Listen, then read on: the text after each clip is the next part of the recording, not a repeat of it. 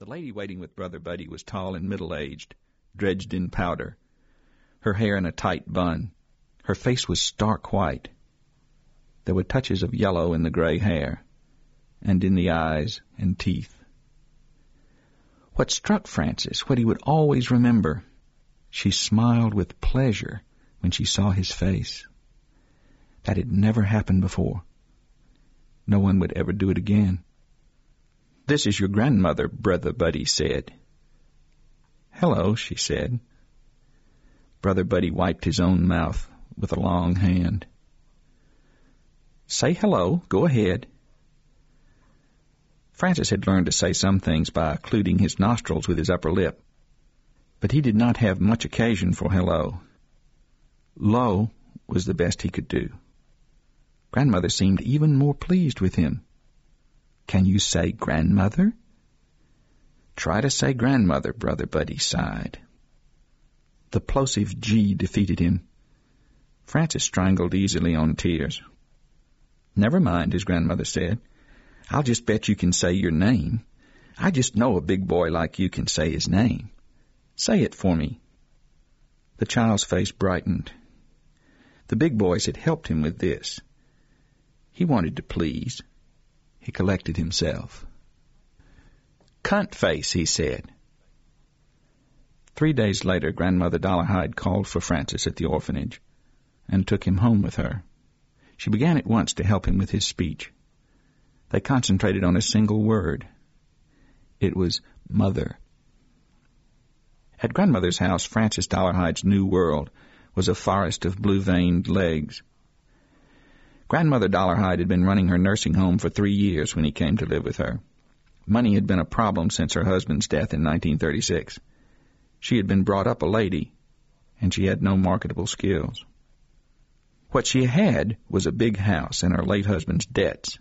Taking in boarders was out. The place was too isolated to be a successful boarding house. December 1943. Francis Dollarhide, 5 years old, lay in bed in his upstairs room in Grandmother's house. The room was pitch dark, with its blackout curtains against the Japanese. He could not say Japanese. He needed to pee. He was afraid to get up in the dark. He called to his grandmother in bed downstairs. "Hey, Ma? Hey, Ma?" He sounded like an infant goat. He called until he was tired. "Please, hey, Ma?" It got away from him then, hot on his legs and under his seat and then cold, his nightdress sticking to him. He didn't know what to do. He took a deep breath and rolled over to face the door. Nothing happened to him. He put his foot on the floor. He stood up in the dark, nightdress plastered to his legs, face burning. He ran for the door. The doorknob caught him over the eye, and he sat down in wetness, jumped up and ran down the stairs, fingers squealing on the banister, to his grandmother's room.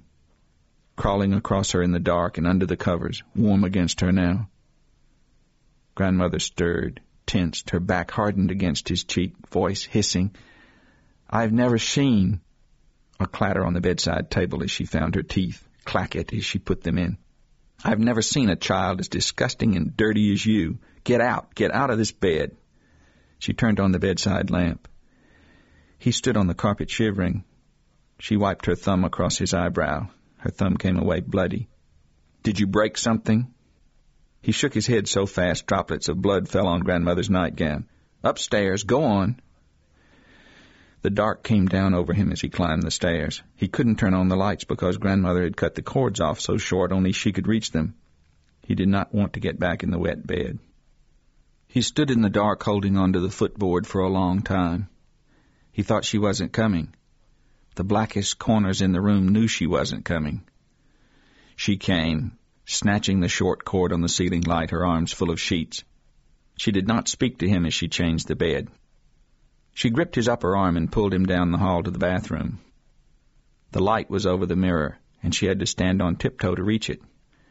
She gave him a washcloth, wet and cold. "Take off your nightshirt and wipe yourself off." Smell of adhesive tape and the bright sewing scissors clicking.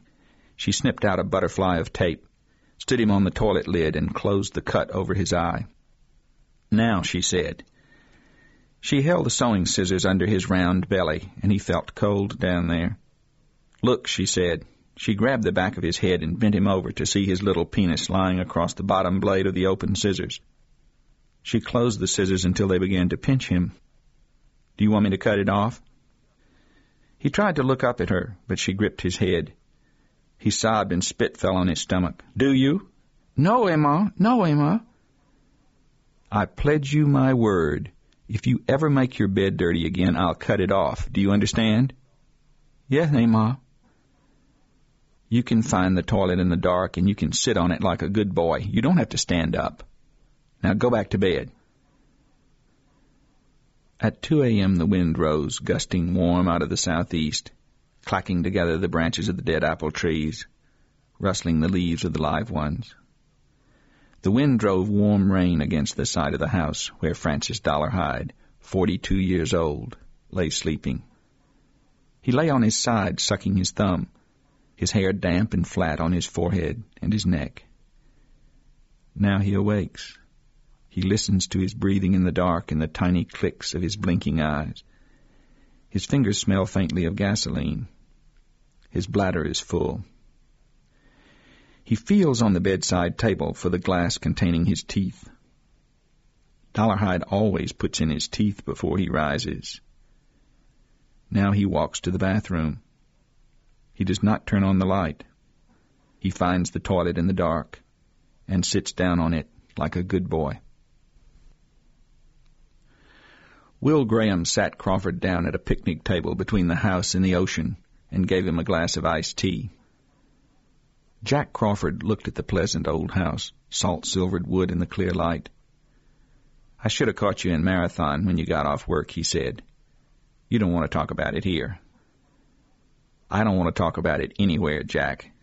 You've got to talk about it, so let's have it. Just don't get out any pictures. If you brought pictures, leave them in the briefcase. Molly and Willie will be back soon." "How much do you know?" "What was in the Miami Herald and the Times," Graham said. 2 families killed in their houses a month apart, Birmingham and Atlanta. The circumstances were similar. Not similar, the same. "How many confessions so far?" 86 when I called in this afternoon, Crawford said. "Cranks. None of them knew details. He smashes the mirrors and uses the pieces. None of them knew that." "What else did you keep out of the papers?" "He's blind, right-handed, and really strong. Wears a size 11 shoe. He can tie a bowline. The prints are all smooth gloves." "You said that in public." "He's not too comfortable with locks," Crawford said. "Used a glass cutter and a suction cup to get in the house last time. Oh, and his blood's AB positive." "Somebody hurt him?" "Not that we know of. We type him from semen and saliva. He's a secretor." Crawford looked out at the flat sea. "Will, I want to ask you something. Did you ever think about giving me a call?" "No." "Why not? You have the people you need, Jack. I don't think I'd be an improvement. I came down here to get away from that." "I know it. You got hurt last time." "It's not getting cut. I just decided to stop." Crawford dipped into his jacket pocket with 2 fingers. He flipped 2 photographs across the table, face up. "All dead," he said. Graham stared at him for a moment before picking up the pictures. They were only snapshots. A woman, followed by 3 children, carried picnic items up the bank of a pond. A family stood behind a cake. After half a minute, he put the photographs down again. He looked far down the beach where the boy hunkered, examining something in the sand. The woman stood watching, hand on her hip, spent waves creaming around her ankles. She leaned inland to swing her wet hair off her shoulders. "You've got a nice life here, Will," Molly and the boy. "How old is he?" 11. "Good-looking kid. He's going to be taller than you." Graham nodded. "His father was. I'm lucky here, I know that." "Will, this freak seems to be in phase with the moon. He killed the Jacobys in Birmingham on Saturday night, June 28th, full moon. He killed the Leeds family in Atlanta night before last, July 26th. That's 1 day short of a lunar month. So if we're lucky, we may have